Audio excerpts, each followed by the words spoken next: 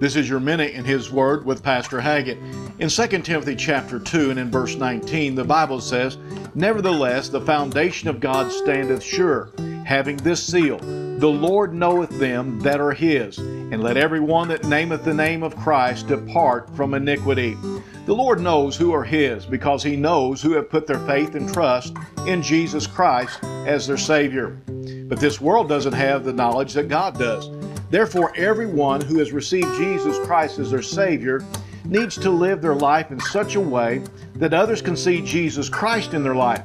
So if there has been a change in your heart, make sure that there's a change in your life also.